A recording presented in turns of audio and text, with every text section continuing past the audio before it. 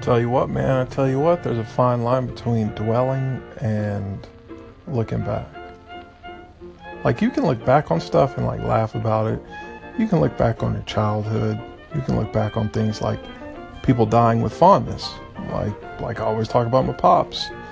My dad, I love him to death. I don't really dwell on it. I don't get fixated on it in a state of paralysis, but I think about him. You know, I think about what it was like to be 14 years old, 15 years old, like feeling butterflies in my stomach for the first time. And I remember what it was like when I lost my virginity, like I remember what those feelings felt like.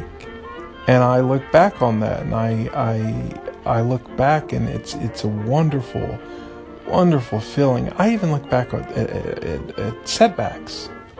I look back at times of, when maybe I chose the wrong business partner to do work with, or maybe I made the wrong moves in my life with money. Maybe I could have saved that extra $3,000 or $5,000 10 or 15 years ago and then flipped that into something better, and I wouldn't be where I'm at now. Maybe I'd be like double where I'm at now. Like, there's so many what if scenarios, and I do look back and think, okay, what mistakes have I made in the past that I can kind of iterate on and make better now? Like that's okay. Like, that's totally okay, right? But then if you are talking about dwelling, that's a problem. If I'm constantly thinking about, man, I don't work at WordPress.com anymore. I don't work at Automatic anymore. Like, I don't look as good as I used to look. I'm not as young as I used to be. I'm not as skinny as I used to be. Like, I don't travel as much as I used to travel. I don't eat the foods that I used to eat 2 or 3 years ago when I was single traveling around the world. I haven't seen another country other than Vietnam in like 2 or 3 years, when it used to be like 5-10 countries a year. I don't get the mileage, anymore. I don't get the lounges. I don't get this. I don't get this. I don't get. When you start getting into that area, that's called dwelling.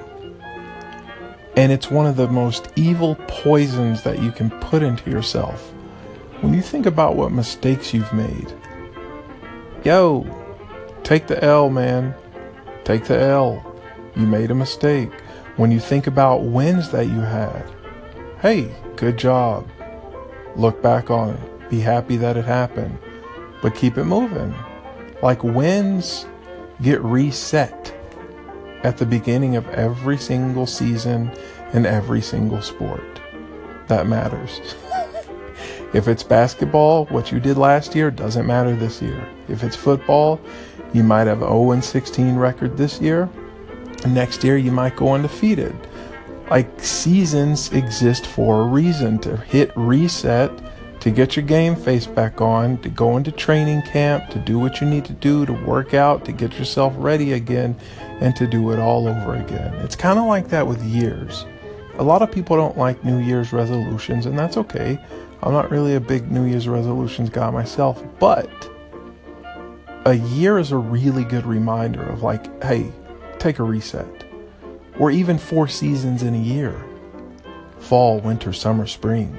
Like, those are really good times to hit reset and say, how did the last 3 months go? Okay, now how do we want the next 3 months to go?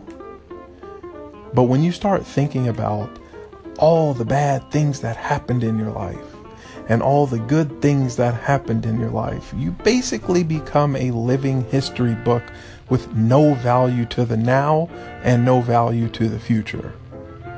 So, man, I take a very sort of mic drop, like a MICDROP, like, talk about it once or twice, mic drop, done. I'm not talking about that anymore. Like, bad stuff in the past, I'll talk about it once or twice, and then I'm done. I might never talk about it. Like, keep it moving. Motto of the day, of the year. Keep it moving. Just keep it moving. Don't get stuck in the mistakes you made in your business, in your life, in your relationships, with this, with that. No.